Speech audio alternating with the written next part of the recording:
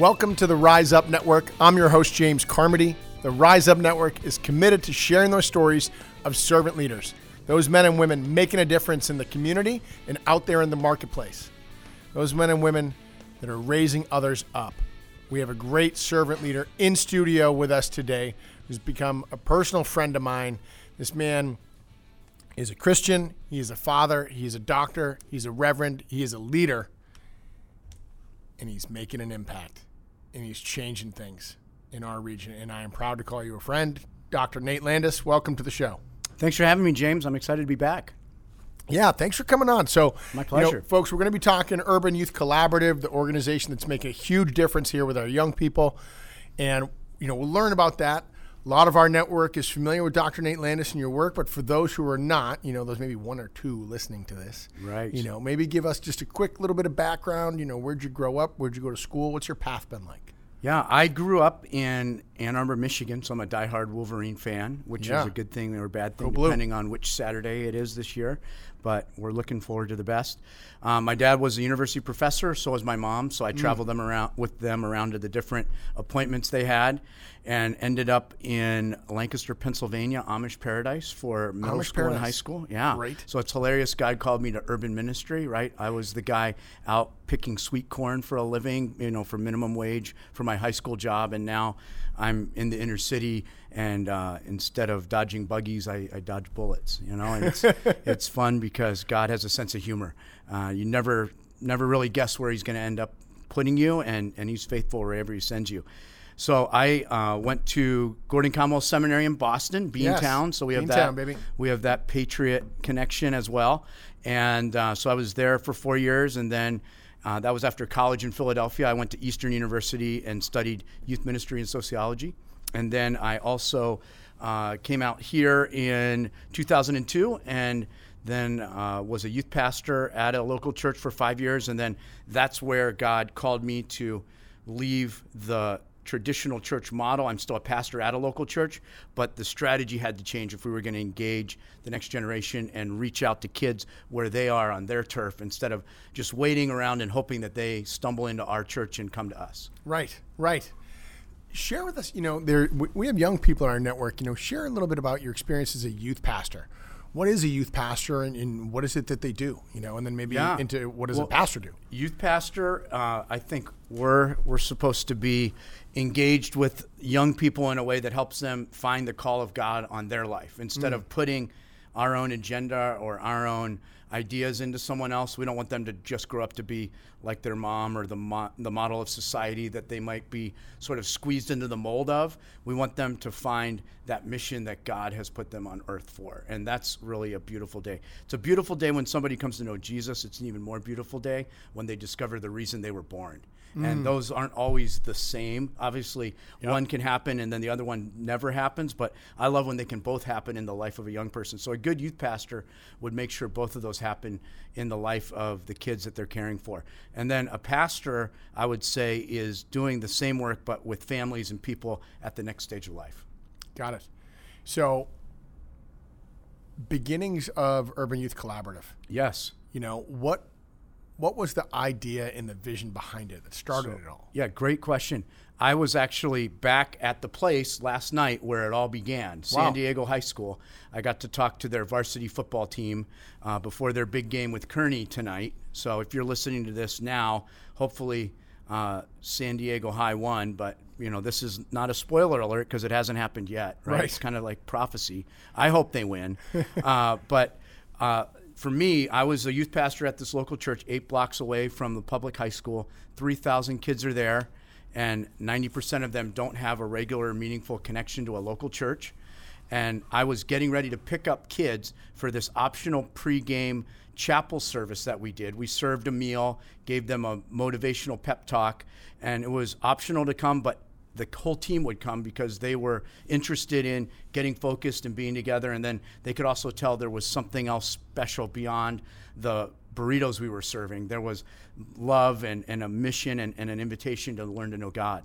And so I was waiting for the light to change, James, and I was at the intersection right in front of San Diego High School, right beside the McDonald's, if you can picture City College and San Diego High. Yep. And my life was sort of at an intersection. I had a comfortable job. I was one of those few youth pastors in the city that had a full-time salary. I had a master's of divinity degree at the time. And so Presbyterians do buildings and budgets pretty well. Okay. So I had a job that wasn't one of those quick turnaround jobs, but it was a long-term plan with medical, retirement, all that stuff, a career path. Newly married, 18 months into my marriage, and I sat there in front of the school and the bell rang. And this sea of 3,000 kids came pouring out of the school, and I literally couldn't move because if I drove further, I would have run somebody over. And there's a lot of paperwork when you hit a kid in front of a school. So I had to just sit there and watch all these faces go past me. And the first thought was sort of a moment of clarity and honesty just with myself, where I just said, man, these kids won't accidentally happen into my well-endowed Presbyterian church castle down the street. If we build it, they may not come because they're not going to know about it, no matter how great it is. So that was sort of a moment of clarity. And then the next thought was also one from me. And then the one after that, I believe, wasn't from myself. It wasn't out loud, but it was as clear as we're having a conversation now. There's a still small voice in your heart. And I heard God say, who will go for us? Who can we send? Who will reach these kids? And I started to cry a little bit in my car, and I was wiping the tears because I was getting ready to put linemen in my Nissan Xterra, and I didn't want them to think I was soft. You know, like nobody wants a crying guy picking you up before your game. You know, it's a little bit weird. So good to see you guys. You know, so I'm trying to pull myself together, but I sort of raised my hand in my heart and said, "Here I am, God, send me whatever I can do." So I went home to my wife that night. And we're 18 months into our marriage, like I described. We had a mortgage, and you know more than anybody, those are expensive. Yes, and they require payment every 30 days or so. Every 30 days. They don't forget somehow. You can't go on vacation and take your mortgage vacation too. So I'm sitting there, and I said to my wife, I'm still in my coach's outfit. I'm wearing my hat and my shirt. And I said, honey, I've got a brilliant idea. I said, I'm going to quit my job and go after the kids that not enough people are reaching.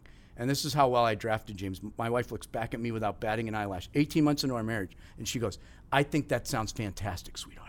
Wow. Thank you, God. I'm like looking up at the ceiling going, wow. I didn't know what she would have said. No Christian small group would have given her flack for saying, let's pray more, or are you sure you heard? Let's think about this a little. Yeah, or you're hearing voices in your car. I know a good shrink. I'll support you, but you need to go see somebody. You know, she was ready because she could see God was doing something in my life. Yeah, and she wanted to support that. So I took 6 months to leave well at the church. I had another intern that became the interim. He went up and got the job. I was really impressed with him. And then I launched out into full-time public school ministry. And so that was one school connected to one church. And then we watched that model really succeed. We knew we'd have to work out our strengths and weaknesses and our blind spots. We'd reproduce those without even knowing it. So we spent a lot of time just trying to get it right at one place. And then here we are, all these years later, we are working at close to 100 schools, and 4,000 kids a week are getting served by student leaders who've invited in 60 different churches that are a part of what's going on. So I'm glad I said yes. I don't give myself credit for that as much as God gets the credit for going after me, and he was seeing me in that intersection. I still drive through that intersection fast because I'm not sure what else God might ask of me. Like, what else might he want me to give up? Double down. Yeah, like squeal the tires, don't stop at the red. I'm kidding, I don't endorse traffic infractions, but I still wonder, like, God, what are you going to do? And I always want to be ready, but I know he's always coming after me to fulfill the plan he started in my life. So that's how UIC started, and we're looking forward to the future because we believe our best days are still yet to come. Absolutely. Absolutely. Share with us, what does the impact look like? What schools are you in? What does the weekly programming look like? And where do you see it, in the next couple of years? So we're at just about every middle school and high school from San Ysidro up to Mira Mesa, and then out to East County. We've got a lot of activity as well. So our main circle of gravity is the mid and southern part of the county. Yep. We have a partnership with the Fellowship of Christian Athletes that's very strong up in the north part of San Diego County. So together, we're able to reach over half of the public middle schools and high schools in the county every week. Wow. And so it's really exciting. Our dream is by 2025 to have every school in the county connected to some student-led faith group that's partnered up with a local church. So every kid that's interested in hearing about God has an opportunity. It's 100% voluntary. That's how God works in our lives. Love requires By freedom. choice. He doesn't force himself on us. But like I was talking about earlier, he's always pursuing us. And we have to run away to not be caught. And my message to everybody is just stop running. It's worth getting caught by the love of Christ.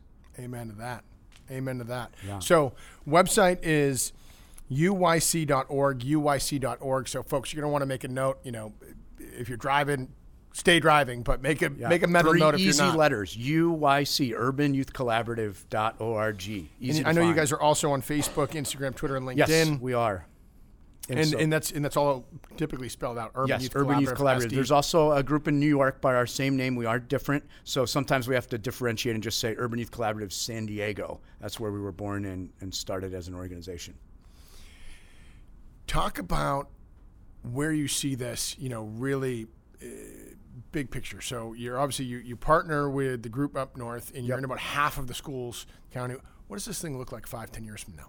5-10 years from now, I would love to see us reproducing this model in other cities. I think God's given us something that we're stewards of, that we have to be responsible for. Like I said at the beginning, you asked how this started, and it was God starting it, not me. Yeah. And so we want to realize it doesn't belong to us, it belongs to God. So we can't just keep it to ourselves. We want to be able to share it. The cool thing is, all of the laws that these students use to do these faith clubs on campus are federal laws. I had a guy from South Dakota come and visit and see everything, and after a week of watching principals and big assemblies and faith clubs, he sat down with me, we're having a burrito, and he goes, man, I wish the laws in South Dakota were the same as the laws in California, because we'd love to do this there. And I was almost wanted to reach across the table and grab his shoulders and shake him, lovingly. You can do this too. And say, these are federal laws, man. And in fact, in California, sometimes the political climate's more difficult to do kind of the stuff that we do. And wherever you are, it's probably going to be a little easier culturally. And the federal laws make it possible anywhere. So I would love to see some more training and coaching. We're developing some video curriculum. I'm writing a second book to go along with God Wants His Kids Back that I just wrote, to have some practical tools for churches that sign up and say, yes, we need to do this. There's got to be a change, because if we don't do business different as a church, we're going to see a huge gap between church and young people if we keep going. There are 50 million kids in public schools right now in our country, and 1 million kids a year are leaving church. So we've got to figure out a way to engage kids and make it really relevant to follow Jesus, and not just some archaic sort of religion. And without changing the truth of the gospel, we have to present it in a way that's relevant for this generation. And I think that comes from engaging them in the mission of making a difference in the lives of others. So I'd love to see more churches get involved in San Diego, so all these schools are covered. I'd love to see this model go national. And then our Project 25 initiative is something that is gaining traction in several other cities. Very quickly, Project 25 comes from the parable Jesus told in Matthew chapter 25 about the rich man that gives his wealth away to 3 servants. 2 guys put it to work right away and multiplied it, and 1 guy was scared and buried it in the ground because he didn't want to screw up. And the 2 guys that did something with it gained a great reward and were trusted with more. And the guy that didn't do anything with it had it taken and he was cast away. And that's not what we want for anybody. We're all living that parable, whether we realize it or not, no matter what our age is, because life is a gift all of us have received instead of volunteered for, and we have to make it count. So I love the mission of Rise Up in terms of making our lives and businesses and our roles count in San Diego. And these kids then take the money and then they have to make a original project that meets a need in their school, in their city, or around the world. Then we don't want the money back. We just want a 90-second YouTube video that tells their story. Then we have a big party and celebrate the winning projects. We play the videos, we give out trophies, we have some worship, and we reward kids for making a difference. We're catching them doing something right, and they're plotting goodness in their communities instead of devising deviancy. And so we're celebrating this. Last year alone, in this last school year in San Diego, we gave out 50 mini grants, and kids turned it into $22,000 and 22,000 volunteer hours, all over San Diego doing all sorts of stuff from caring for cancer patients, combating gang violence, helping with beach cleanups. They pick whatever it is that they're passionate about and they go for it. We had our second year of Project 25 in Mexico, and 2,000 kids participated, and they produced 10,000 hours of community service. And then this year in 2020, I'm excited to announce that we're going to have 10 schools in Atlanta, Georgia participating in Project 25 as well. So I'd love to see this movement of service spread all over the country too, because life isn't found by what we keep and what we get, but life is really found when we give our lives away. That's the riddle of God's kingdom. The more you try to keep for yourself and hoard, you're never going to fill up that hole in your heart. You can drive a Rolex or a Lexus through it and it's still empty until you realize what we give away is what really fills us up. And Jesus says if we give away our life for him in the kingdom, we're going to find life. And that's what I want every kid to discover. Can I underline that, put that on repeat, highlight that, and hashtag it? You bet.